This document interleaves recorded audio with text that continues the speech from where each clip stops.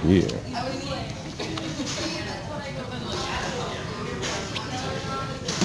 Okay, so if we can start, on Monday we started talking about hypersensitivities. We looked at type 1, allergic hypersensitivity, type 2, type 3, and now we're going to talk about type 4, the last type of hypersensitivity, or an inappropriate response by the immune system, delayed type hypersensitivity, and it's also called the DTH reaction. And delayed type hypersensitivity is going to be mediated by a subpopulation of T helper cells. We now know them to be Th1 cells, but when this work was first done, people didn't know about Th1 cells, so they called them T delayed type hypersensitivity cells, right? And then for historical reasons, once people started to isolate other subclasses of T helper cells, Th1s, Th2s, people came to find out that these T cell delayed type hypersensitivity cells were really Th1 cells. So they're going to be mediated by Th1 cells, okay? And the reaction itself is going to be characterized by a large influx of macrophages, which are going to be activated by cytokines released by the T cells themselves. And once the macrophages get there, there's going to be an inflammatory reaction. So those white blood cells, the macrophages, the neutrophils, are going to release enzymes and mediators that are going to cause tissue damage, just like the inflammatory reaction we've been talking about. And it's called delayed type hypersensitivity because it can take anywhere from 2 to 3 days for the reaction to develop. Okay?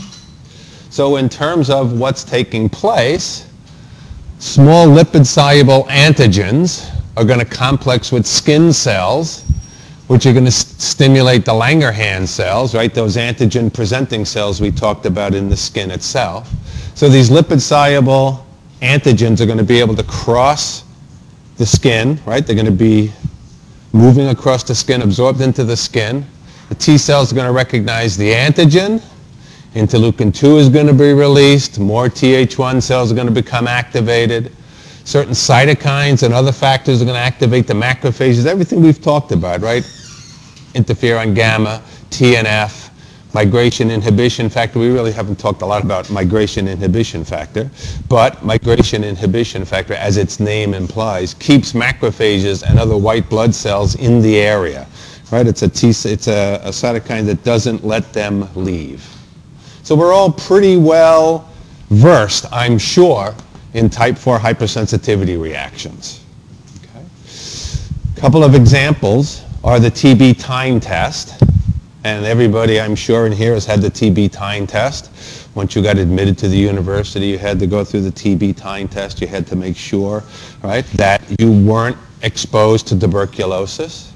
So you go to take your TB time test, and everybody in the health office, everybody in the doctor's office, they always tell you, come in on a Monday, come in on a Tuesday, come in on a Wednesday.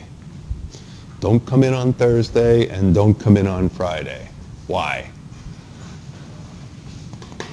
It's a delayed type hypersensitivity reaction. They don't want to have to come in on Saturday or Sunday if you have your TB test on Thursday or Friday, right? So you go and somebody takes that pin-like contraption, they dip it into some antigens that come from tuberculosis, they knock it into your skin, and they're looking for a reaction in your skin. They're basically looking for that reaction that we talked about when we were looking at that allergy reaction. They're looking for an indication of a positive test.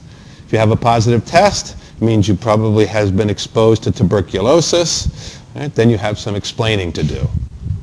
Or they're going to tell you go to the doctor right away. But there are certain individuals in other parts of the world, right, like in Asia and Canada, where people are routinely immunized against tuberculosis. Right? It's called, what's the test called? I forget what the test is called. 3 initials. BCG. It's the BCG test. Okay? So other public health organizations across the world feel that if you take the BCG and you're immunized, right, you're vaccinated with BCG, it can protect you from tuberculosis. the Center for Disease Control isn't quite convinced, based on scientific evidence, or the scientific evidence that they're looking at, that that protects anybody against TB. Right? So usually people in the United States and Europe aren't immunized against TB, but other individuals are. So that's another reason you could get a positive time test. Another example, everybody knows about poison ivy. Right? You go out, maybe not so much now, although you can still get poison ivy now and poison oak and poison sumac, right? Because it's the plant itself. So sometime in the spring, let's say we're going to have a bad, now I'm not going to jinx us, let's say we have a nice winter this year, right? So sometime in March, you go up to the Blue Hills and you start walking around, and you put your shorts on and you decide, oh, this is awesome, and you bring your dog and everybody's walking around. 2 or 3 days later, all of a sudden you look down on your ankle and it's, uh-oh, right? It's starting to itch. You said, darn, I should have worn my socks, or man, I shouldn't have pet my dog so much, right? 2 to 3 days later, delayed type hypersensitivity reaction. That lipid-soluble molecule is going to make its way from, right, this is an example of poison oak, but it's poison sumac, poison ivy, right, penta-decacatechol. One of the oils that gets released from the plant itself, gets absorbed into the skin. It interacts with proteins in the skin itself and interacts with proteins on the surface of certain cells. Cytotoxic T cells are able to recognize those altered proteins now, because they are altered proteins, because this lipid is binding to these proteins. So this is a protein that these T cells and these antibody models, well, not so much antibody models, but these T cells have never recognized before, that they've never seen before. So they're going to start their attack on them. Right? The T cell is going to be able to attack.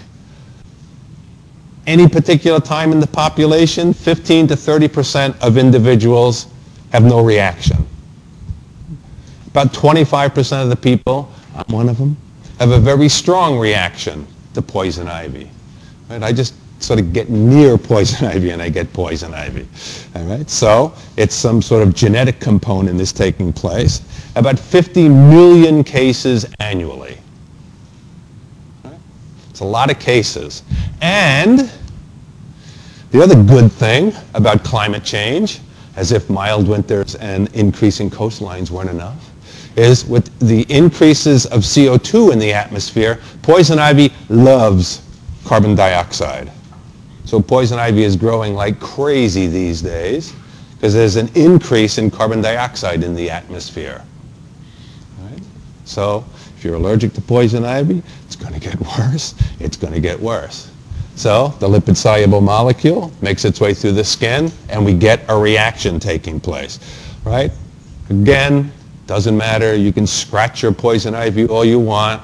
You can move around, right, all those blisters all you want. There's no sort of extra poison ivy poison in those blisters, right? Those are just blisters forming from the inflammatory reaction. Right? The only bad thing about if you itch too much, you could get those, right, those areas infected. Because if you're going to itch, you're going to break them apart. You're going to allow bacteria to get inside. So that's the problem that comes with poison ivy if you itch too much. The other one, contact dermatitis. Okay? You all know, or by now, every single cosmetic that's out there, right, is hypoallergenic.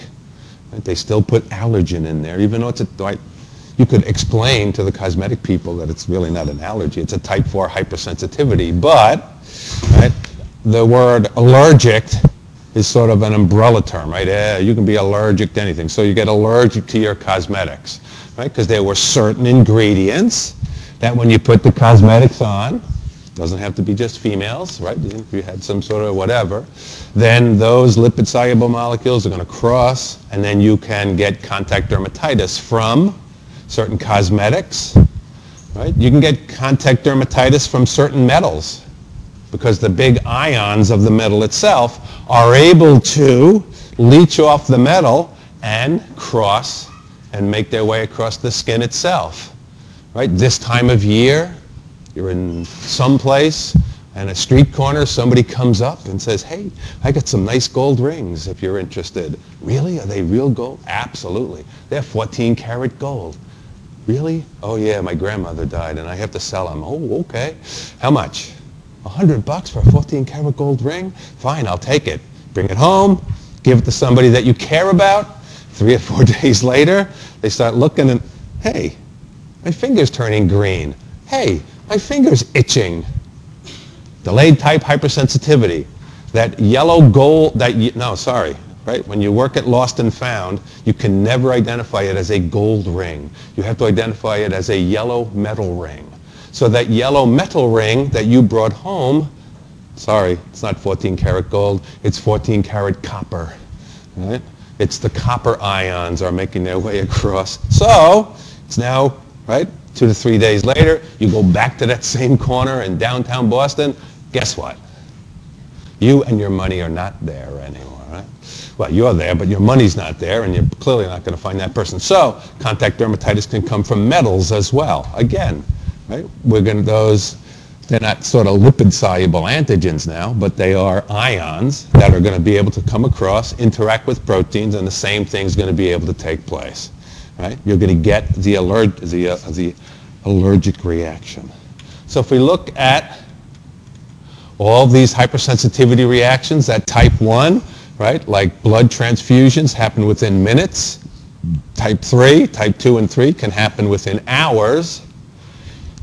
And then type 4, delayed type hypersensitivity reactions, anywhere from a day to a couple of days later. So, hypersensitivity reactions. Moving right along. Next up on our hit parade of looking at things in more detail, because that's what we're doing in these last couple of weeks. We're looking at things in more detail. Transplantation. Talked a little bit about transplantation when we introduced MHC molecules. Right? We talked about autografts and xenografts. Right? Let's start looking a little bit more in depth at what happens during the immune system during transplantation. Right? So it's the act of transferring cells, tissues, or organs from one site to another.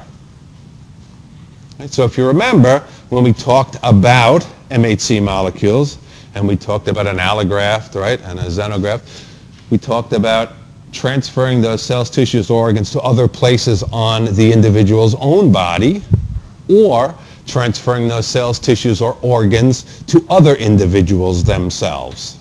Right? Could be of the same species, could be of different species, right? But anyway, we're going to take the cells themselves, the somatic cells, and we're going to transplant them. So the first transplants were performed in the early 1900s. And these were moving organs around in the same animal. Right? Movement between animals was an abysmal failure. Right? In those early sort of surgery days. Right? This was all surgery at this point in time. It wasn't really immunology. We didn't know about MHC molecules. So it was a failure. By 1945 or so, we found that rejection was an immunological response. That's when the AB, right, the ABO antigens, and also MHC were starting to be looked at. And a lot of these experiments and data came during World War II. It's a horrible way to think of an advance in medicine from such a horrific thing that took place, but this is where a lot of this information came from. Because if you were in, let's say you're in the Army those days, and you were serving, and you were a physician, and you had these horrific sort of injuries that came back to where you were, and you were trying different blood transfusions, and you were trying different ways to try to save individuals, right? You're out there on the field, you're doing the best you can. You took a lot of that experience with you, and when you came back to your academic career, that's what you started to look at. That's what you started to investigate. So you had a certain amount of data that came with you because you already performed some of those experiments. You took blood from mismatched individuals. You took, perhaps, right, blood from individuals that were similar, and those individuals lived. Right? So we got a lot of those experiments during World War II themselves. It wasn't until the 1950s or so that immunosuppressive drugs and the first successful kidney transplant took place. 1935, without using drugs, people started to do kidney transplants, and they did eventually work. Right? The surgical skills were developed enough to work, but it was the immunological effects of those transplantations that hindered those kidney cells from functioning properly. It wasn't until 1954 in Boston that the first successful kidney transplant was done. Right? I think they mentioned it just 2 or 3 weeks ago. The original physician who first did it just died. Right? So that was the first time that we had a successful kidney transplant. As it turns out, it was between 2 brothers. Some people think that the brothers were identical twins. Some people think that they hyped up the fact that, oh, look, Harvard did the first kidney transplant. But we're not going to go there. Anyway, that's considered to be the first kidney transplant that took place in 1954. So, have a whole bunch of transplantations that take place, or a whole bunch of organs that are being transplanted these days. Anywhere from corneas, right, to bone, skin. We all hear about lung transplants and heart transplants. Right? Livers grow back rather quickly when they're transplanted. Kidneys, right? Kidneys are probably the major ones that happen these days. Right? So kidneys are transplanted a lot. We're pretty good at our survival for kidneys, right? Almost 75%. Right? Livers and hearts, pancreas. So almost any organ or any tissue that we can think about transplanting, we can probably transplant it these days. A lot of times when you go to the motor vehicle department, they want to know, you can check the box if you want to be an organ donor. If you die, your organs will be harvested. I hate to think of it that way, but your organs will be harvested, and then they can be used as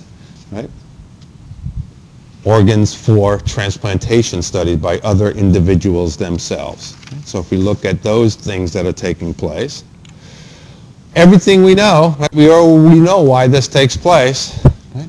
Immunological memory is in effect.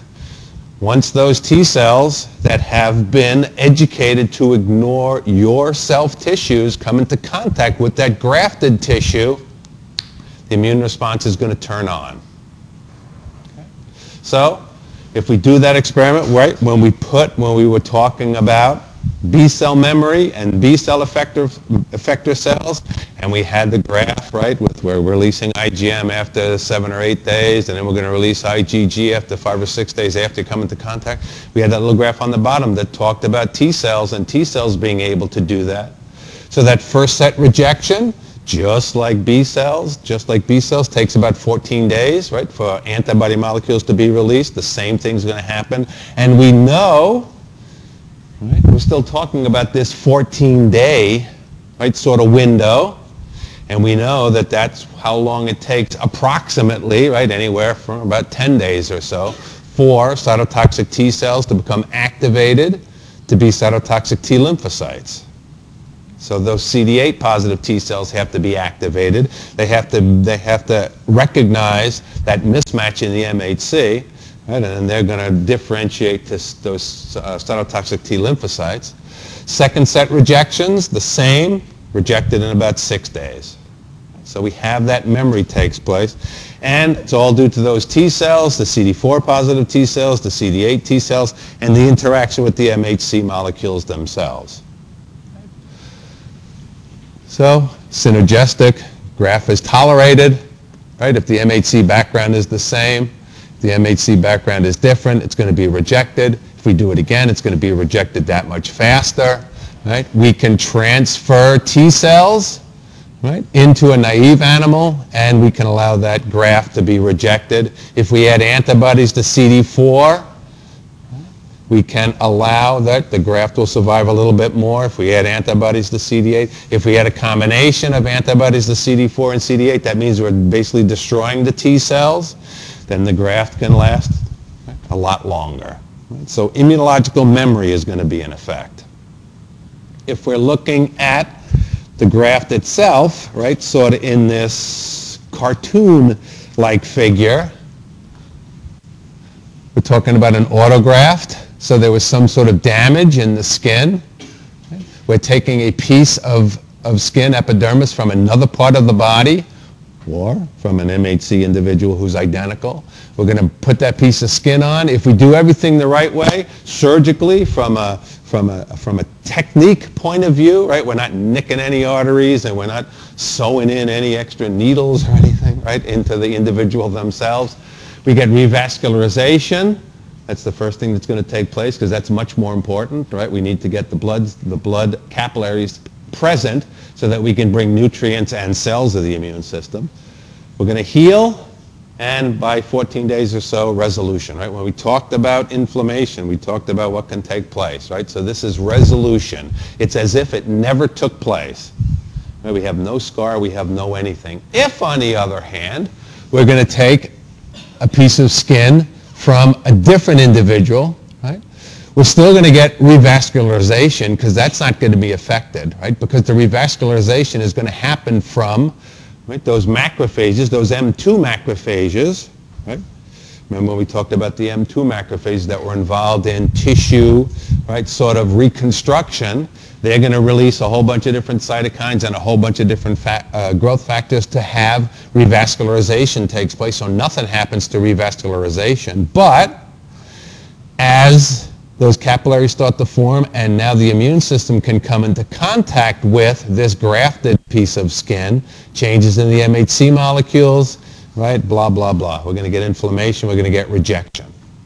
If we do it, a second set of the same, right, same skin, 3 to 4 days later, 5 to 6 days later, it gets rejected, as opposed to 10 to 14 days later. If, on the other hand, we come back in with a grafted epidermis from a third individual, right, then we're going to get this, right, that same sort of graft that we talked about with antibody molecules. We can keep doing this as long as we keep adding new skin from new individuals, right? We can still keep getting this one, but as soon as we come back and get a second set, then we're going to get a quicker rejection of that graft.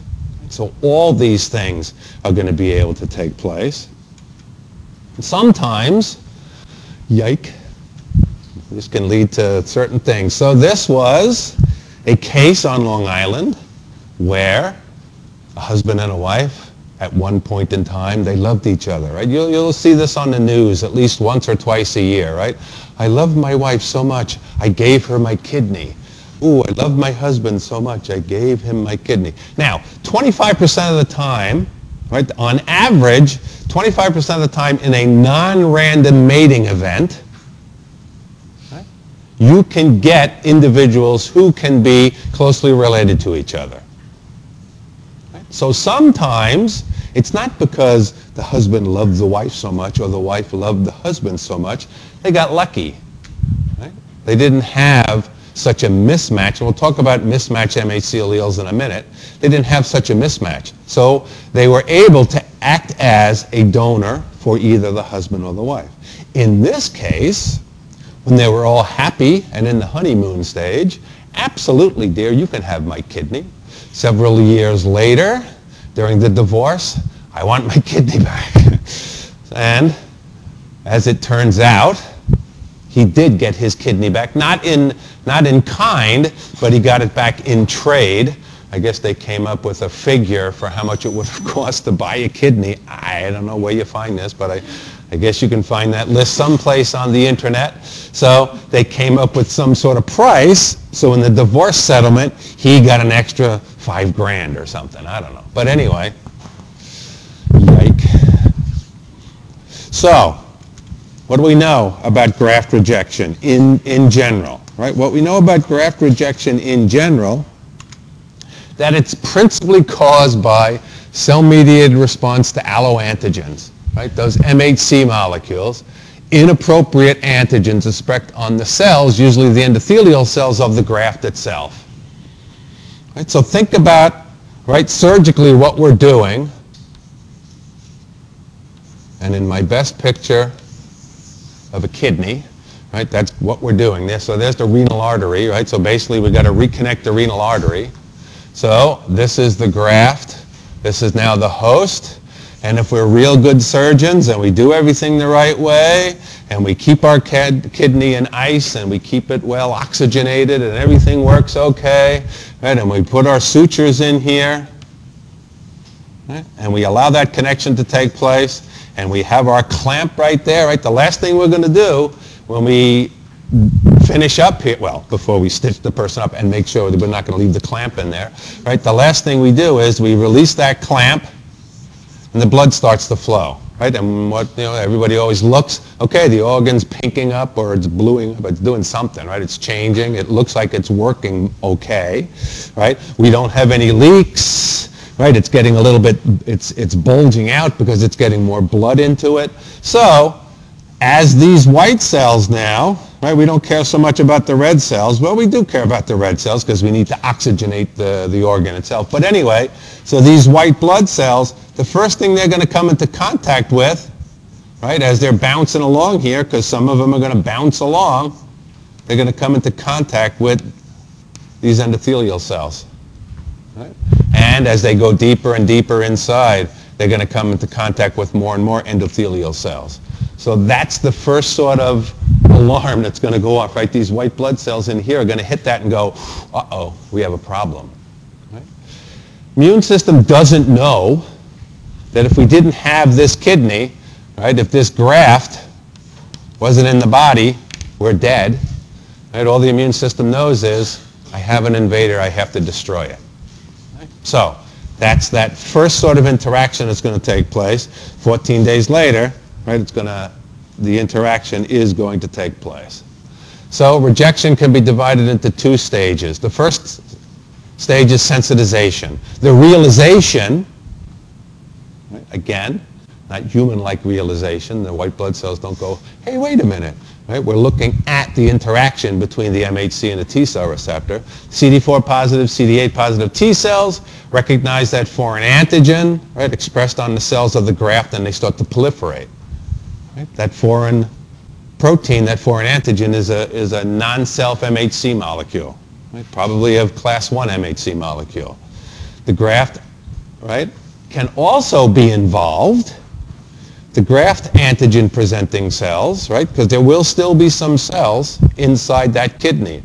Right? You try and you try and you try. So when you remove the kidney from the individual who is donating the kidney, you take lots and lots of saline. Right? And you just start flushing out the kidney. You just flush it out and wash it out and flush it out. Right? You're trying to get rid of all the blood. You're trying to get rid of everything, right, that could possibly still be inside that kidney, but you're not going to be able to get every single cell out. So some of those cells inside the graft itself are going to come along with the graft. And these are called passenger leukocytes. So these passenger leukocytes can migrate to the lymph node and stimulate T cells. Right? So what's going to take place here? Here comes our donor kidney. So first off, the host, right, blood supply is making its way into the kidney. Once we undo that clamp and we allow the blood to go in, then the circulation inside the kidney starts to take place. Cells that are still part of the original graft, of the original donor, white blood cells, right, T cells, macrophages, all sorts of other cells, they're going to make their way back into circulation. What are they going to do? They're going to do what they normally do. They're going to recirculate. One of the places that they're going to recirculate to could be a lymph node. Once they get into that lymph node, or as they're interacting with dendritic cells or other cells in the area, they get back into the, in this case, a lymph node itself, and now, right, they're right in the middle of enemy territory, and now the alarm goes from these cells inside the lymph node, right, based on mismatched MHC molecules that are taking place inside the lymph node itself. So that's why you try to wash out your kidneys as much as you possibly can. And again, all it takes is one cell. So the more you wash and the less this takes place, the better off you're going to have, right, survival of the graft itself. But clearly that is going to take place. Once that sensitization phase takes place, then we have the effector stage. Right? We can get a delayed type hypersensitivity reaction, Th1 cells. We can get CTL-mediated cytotoxicity. NK cells are going to be able to come inside and interact to itself. Right? Again, it takes about 10 to 14 days or so for those CTL cells to become activated from cytotoxic T cells. Sometimes complement lysis, ADCC, can take place too. Right? Not so much to the tissues itself, but to some of these cells it can take place, the red blood cells that are inside. Right? All those things are going to be able to take place. Because remember, this will be loaded with red blood cells too. And if we have an ABO problem, then all those red blood cells that came with the donor kidney are going to be eliminated, right? Probably by complement-mediated activities. The T cell itself is very involved. Right? So the antigen-presenting cells, right, are up there, and if they're able to interact, if they come from passenger lymphocytes or wherever they come from, those T helper cells are going to release cytokines. Those cytokines are going to be involved with stimulating those CD8 positive cells themselves. Right? We're going to interact. We're going to make stimulation of. Right? These are DTH. They still call them DTH in this particular picture. Hopefully they will update that and call these Th1 cells. Right? And they're going to be able to all attack the graft itself.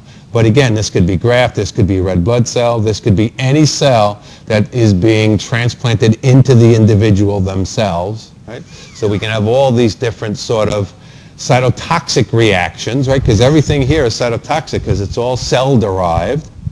Right? So all these cytotoxic reactions are going to be able to take place. In terms of what's taking place, we can get 3 different types of reactions. And we've talked about 2 of them so far. We can get a hyperacute rejection. The graft is going to be rejected almost immediately, right? Type 1 delayed type hypersensitivity reaction within 24 hours. By repeated blood transfusions. So a hyperacute reaction, right? Patient comes into the ER.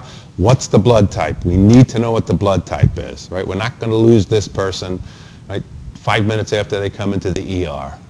Right? Those pre-existing antibodies, we're going to get antigen-antibody complexes. We'll get complement activation, right? Neutrophil infiltration by blood group mismatches. Right, and also by previous grafts. So this hyperacute rejection could be, if we go back to that picture, hyperacute rejection, this hyperacute rejection right here, because it's going to happen that much faster. It's going to happen relatively quickly. So that's the first thing that can happen. Or we can get what's called acute rejection, and that's regular old rejection. Right? We've looked.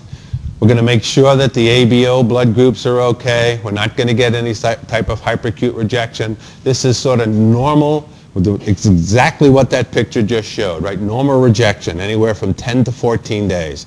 Massive infiltration of T cells and macrophages into the graft itself, just like that picture showed. Right? This is what we're doing, right? Clinically, this is what we want to stop. Right? If we're transplant surgeons, if we're transplant immunologists, this is what we're going to try to stop, is the acute rejection. Right? Acute rejection is sort of like normal rejection. Right? We know what to do about this. Right? We don't graft the same tissue into the individual itself, and we make sure that we don't have an improper blood match. So now we got to worry about that acute rejection phenomena. Right? And that's basically what we'll talk about for the rest of the time. The other thing that can take place is called chronic rejection.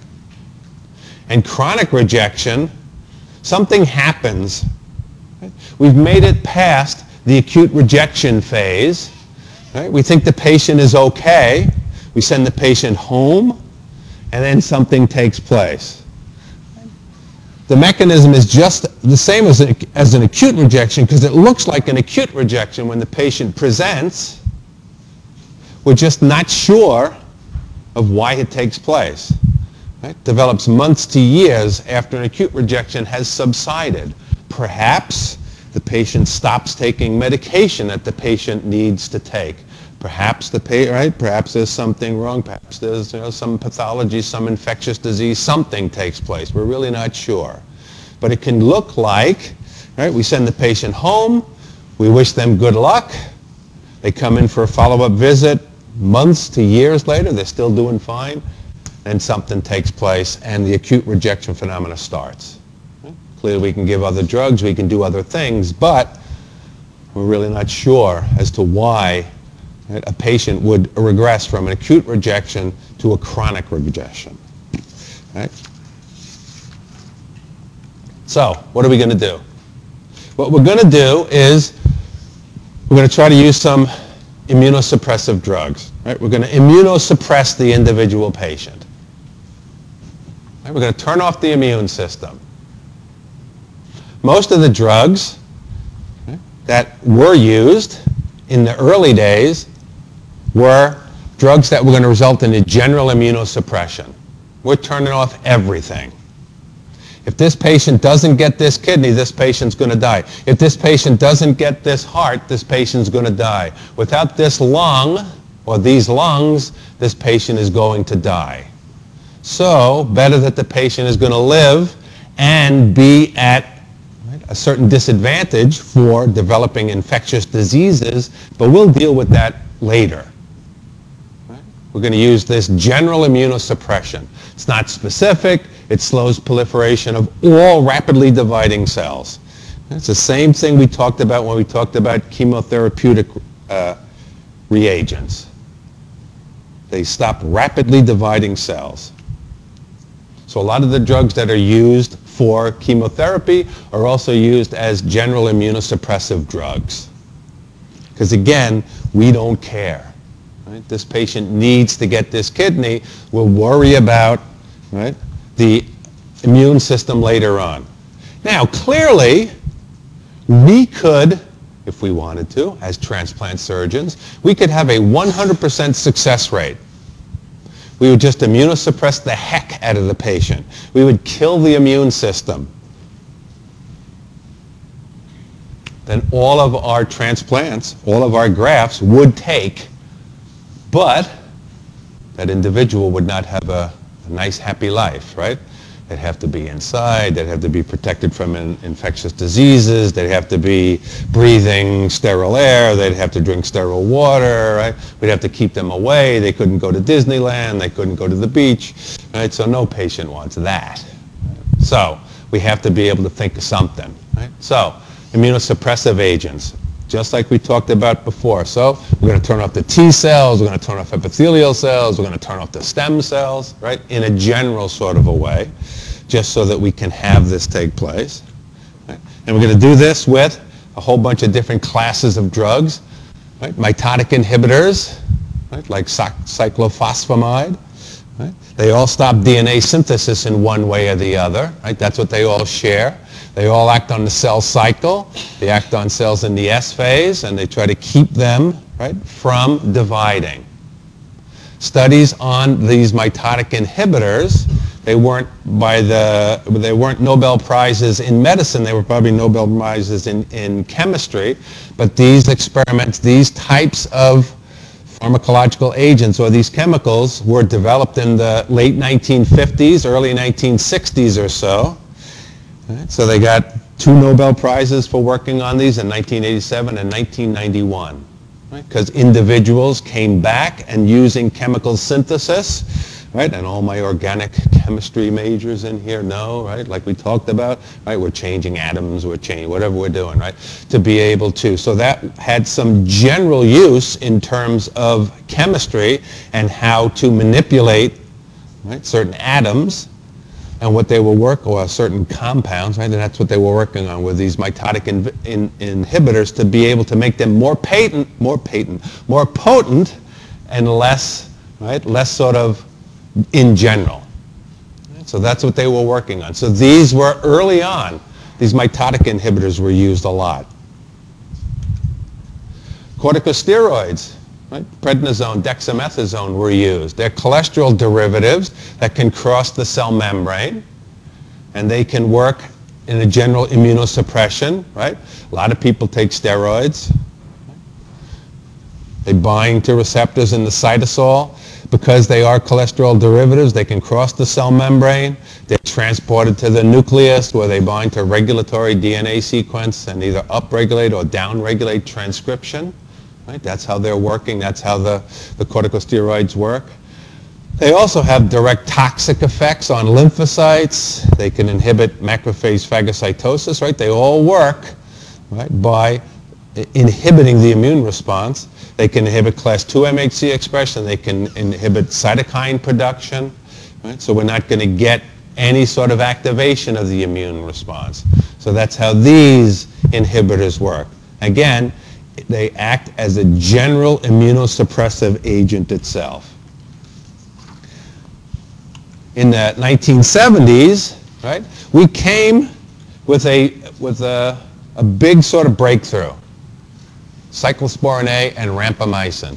They're fungal metabolites.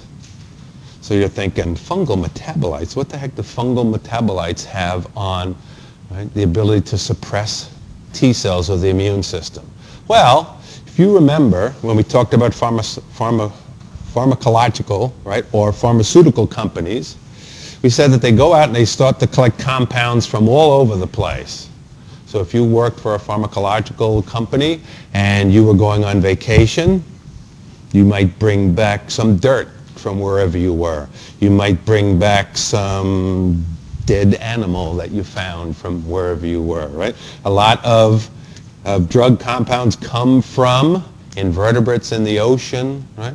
We're going to be able to extract proteins. So we're going to take all this information. We're going to take all these things, all this stuff that people bring back, and we're going to start to isolate organisms, and we're going to start to isolate any sort of activities that we can. So that's what happened here. Somebody went to Iceland on vacation.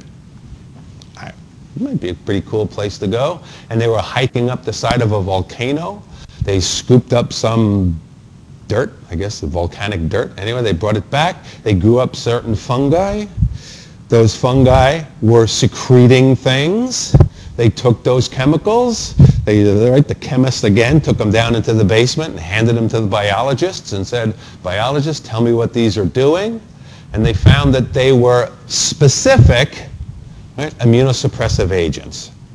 Right, for whatever the reason, right? It's just because these certain fungal metabolites were binding to, right? They're going to block activation of resting T cells by inhibiting transcription of interleukin-2 and interleukin-2 receptor. Right? There are certain chemicals, certain mediators, certain secondary messengers inside the cell that are called immunophilins, and immunophilins are involved in getting transcription factors, right, from the cytoplasm into the nucleus. Certain immunophilins are going to interact with NF-kappa B, I-kappa B. Remember we talked about that? And this particular immunophilin is involved with the transcription factor NF-AT. And these fungal metabolites are binding to and inhibiting this immunofilling from allowing NF-AT to get into the nucleus. NF-AT is a major transcription factor for interleukin-2 and the interleukin-2 receptor. Right? It just happens that, right, that it binds. It's just serendipitous. Right? A lot of discoveries in science are serendipitous. Right? You weren't expecting it, and it happens. Right? It can also inhibit, so things like cyclosporin A and rampamycin. They can also inhibit antibody synthesis in B cells. And they have profound immunosuppressive properties that make them the mainstay of all transplantations these days. Right? People aren't using, right, any of the other ones. Right? They're not using corticosteroids anymore. Right? They're using things that are very similar to cyclosporin A and rampamycin. Right? So again, we're going to take the original compound was cyclosporin A. We're going to bring it back upstairs to our chemistry friends, and we're going to say, okay, start manipulating it, make us a better drug. Right? And all of these derivatives, like rampamycin, are derivatives, and They are better and better and better at stopping T cells and better and better and better at not having effects on other cells of the body. Right? So all these things are taking place. So this is the major drug that people are using these days. A whole bunch of new reagents, right? Things that we've talked about before. Right? We can have antibodies with all sorts of different proteins. So we could have antibodies to CD3. Remember, we don't want to have antibodies to the T cell receptor. If we add antibodies to the T cell receptor, we're going to cross-link the T cells. We're going to stimulate the T cells. We don't want that to take place. So we're going to make antibodies to CD3. We can make antibodies, right, to the interleukin-2 receptor, the alpha subunit. We can have anti-B7 antibodies. We'll talk about them in a minute. We could try to stop regulatory T cells, or we could try to, right, actually not stop them, we can try to stimulate regulatory T cells. So we're going to give some sort of specific drug that's going to stimulate regulatory T cells to be able to send out signals to inhibit the T helper cells or the other cells of the immune system itself. So we can use all sorts of things, right? We talked about CD40 interacting with CD40 ligand. If we make antibodies to CD40 ligand, we're going to be able to stop this. We're going to make antibodies to CD3, right? Here's B7. If we stop CD28 from becoming activated, we could be able to stimulate the T cell. If we add drugs to stimulate the CTLA4, right, response, we could inhibit the T cell itself. Right? Here's cyclosporin interacting with those immunophilins inside. We have other sort of drugs that we can use that are going to inhibit second messengers themselves. And right, these are the non-specific ones. These are those chemotherapeutic agents that are going to interact and try to inhibit the cell cycle itself. Right? So we have all these things taking place. Right? B7 is a pretty interesting sort of drug that people are starting to look at itself. Right?